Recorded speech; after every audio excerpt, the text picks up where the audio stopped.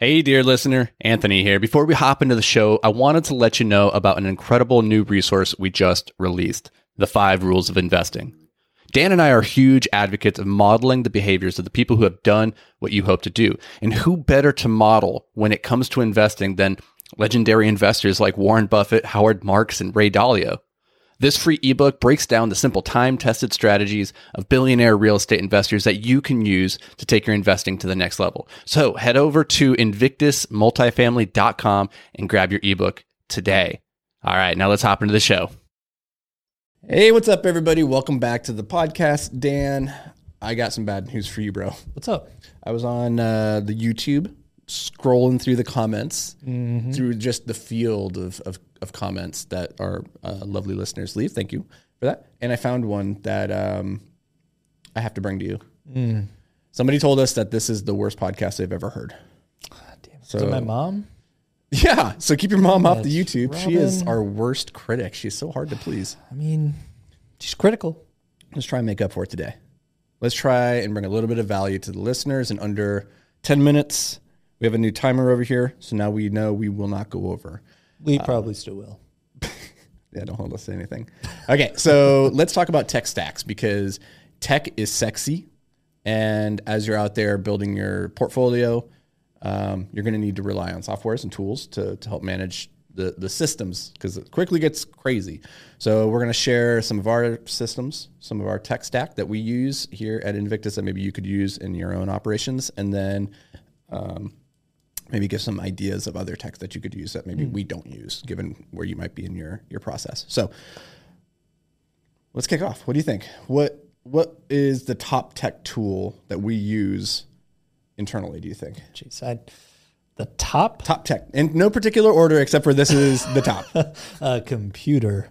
I don't know the top tech we would use. I could tell you one that's been huge in the last couple of years, which was actually very surprising to me on the leasing side, which is Facebook Marketplace. I mean, that has got to be the biggest lead gen tool that we use to rent apartments now. It's always been like apartments.com or Craigslist, but there's something about the algo in Facebook where when you list something, you get pummeled by leads. Hundreds of people. Not all good. Totally. Not all good. But if you can respond quick, if you've got somebody on the ball who's responding quick, they can get some good qualified leads. So maybe out of 100 responses, you might get 3 or 4. So yeah, and if you're just starting off, if it's just you can use chatbots with Facebook to then link them back to Google Forms that they automatically pre-qualify themselves, which then populates to a spreadsheet, and then you can reach out to them. So you can get hundreds of candidates coming in that you only see the people who actually qualify on whatever your terms might be. And it saves you a ton of time when you reach out to them to call. Like that way, does this person actually have the credit score that they need? Do they actually have the budget to be able to afford this? Because a lot of people on Facebook, you'll get a lot of people that will just apply to everything, and they are just horribly not qualified. I can almost guarantee you a bot's going to get you flagged, though. Facebook loves flagging accounts, so you got to be actually really careful with that. A bot for what? Well, you said a chat bot. You can have a bot hooked up and responding to people. Yeah, if they initiate the message, they initiate the conversation, if you just use a chat bot to spam and solicit, but if people not do that, Facebook's good at flagging you, and then they'll down regulate all your posts, and that is a nightmare. So actually sit there and respond to people. you can do that, but Facebook actually has internal chatbots that you can. Oh, it's a Facebook thing? You can link directly into it. Yeah. Oh, okay. So there's tons of tools that allow you to do this. Have you done that? Yeah. Yeah. This is how on my recently. I've used it weird lately. I've used it recently, but not for real estate related things. It was because the YouTube channel was blowing up and we were getting so many messages coming in from people. So we were using that to link them back to the newsletter. Okay. And I actually learned how to do this from Frank Kern, who's like a prolific copywriter legend in the industry for like the last 30 years. And he put out a course actually on how to link this. And it's actually very slick. It's very simple to do. You don't have to be tech savvy at all. And it's utilizing a lot of internal systems on Facebook. So okay. Give it a shot. If you get flagged, sorry, but Facebook with real estate loves flagging you. I don't know why. Fair. Well, that real estate is considered a protected special segment, especially when you're renting or selling an investment. And so you got to be really careful in how you present things in those because they're considered protected classes. So you do need to be careful, especially if you're running ads. Running ads is a whole different thing that you got to be careful there. We're doing. We're advertising a unit for lease, so try at your own risk. So I'm talking about when you're actually running like advertising spend on Facebook rather than because we're just on the marketplace. We're just like making a free post, right? And it's not necessarily boosted and any capital going towards raising awareness. So like listeners can take that and just run for free like you would make a post on Craigslist. Okay, my timer is telling me that we need to move on to the next one. Cool. All right, what's the second one? Well, I mean, that was mine. What do you got? I think the one that we probably use most internally, if you think about it from a hub for information, is probably Dropbox. Dropbox is pretty much where we keep everything that we're going to share externally. And then there's also a lot of internal sharing going on there. The backup to that would be the Drive. The Drive is great because it allows some collaboration on resources. And when you say the Drive, you're talking Google Drive? Google Drive, yeah. I hate Google Drive. Dropbox, though, love it. Yeah, Dropbox is great. The Google Drive is great for collaboration on pieces. So like if we have a spreadsheet, we can all have it open. We can all be adding things. We can be sharing. And so I think that makes it very, very awesome. Mm-hmm. Yeah, I agree. Another one I got is virtual tours. I guess all mine are leasing related. I don't know why. But this is something people started doing a lot more during the vid. And we never like fully lease a unit off of virtual tours, but it is an amazing way to make sure that the people that actually show up to view a unit actually are interested. Because I've noticed some newer landlords, when they're photographing units and trying to lease them, will use very flattering angles and edited photos. And then when people show up, the unit actually looks way different. But even something as simple as like a video walkthrough, make sure that people get a really good sense of what that unit actually feels like. So if they're showing up, they're actually interested, and you're wasting a lot less of your leasing agent's time. I like it. What software do we use these days for actually running the property management side of things and leasing and maintenance requests and all that? Appfolio. The good old Appfolio. Good old Appfolio. And if you're starting out, I don't know if Appfolio would be the thing to start with. There's, depending on how big your portfolio is, there's cheaper free options and inexpensive options that probably function better.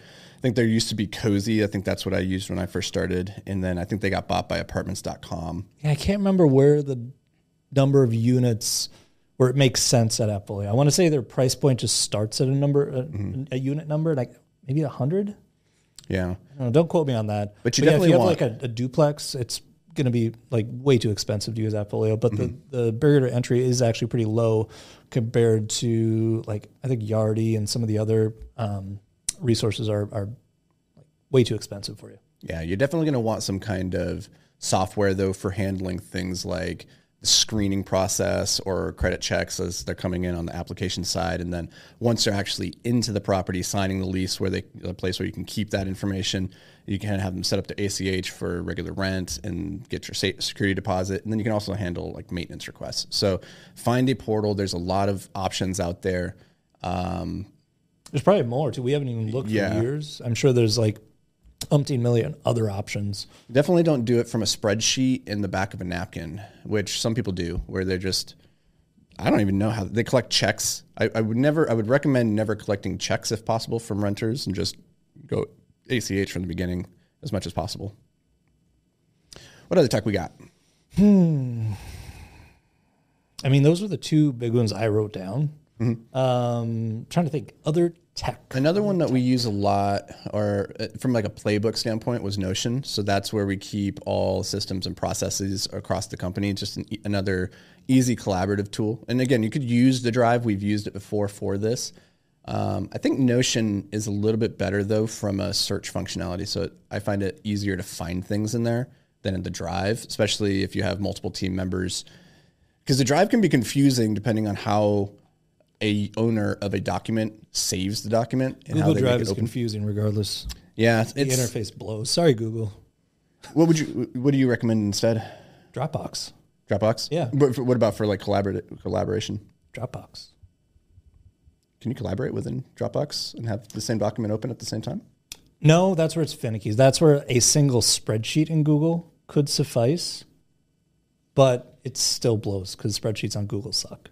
So Google just needs to figure it out. You can't navigate it intuitively. Interesting. Have you played at all with the new Google Sheets AI that they've rolled in? No, I'm not.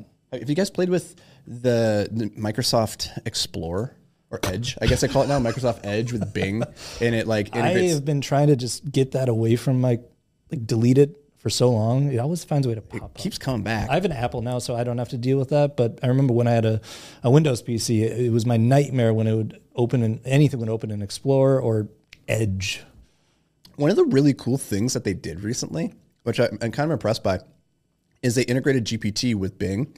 And so I'm not a fan of the Edge browser. However, having it open in another tab just so that you can have the Chat GPT linked directly in the search bar, which then makes the GPT link to the internet. So it can do live internet searches of like, hey, go look at this competitor or this thing and write this bit of copy. I find it really interesting, actually. So good job to Microsoft for that, because no other reason would I ever want to use Edge.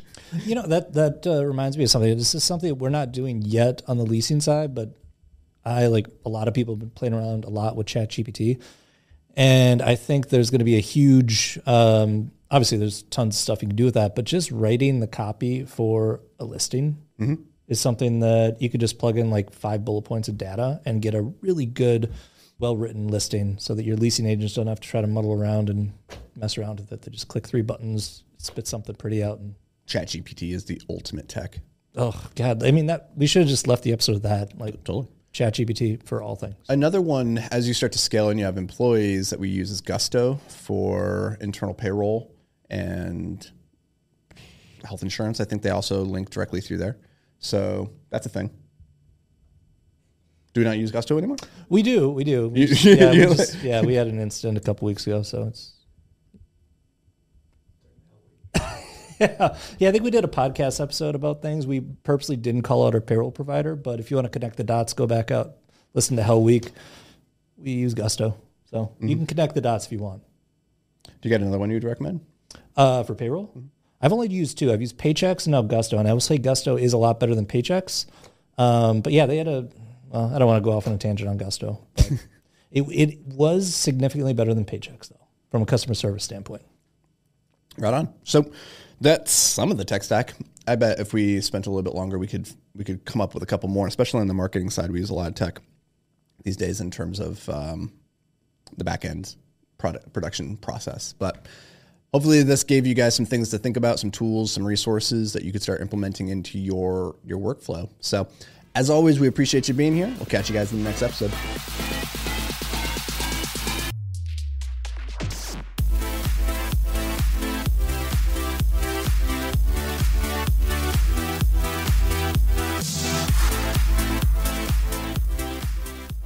Hey, thanks for joining us for another episode of Multifamily Investing Made Simple. If you enjoyed the show, could you do us a massive favor?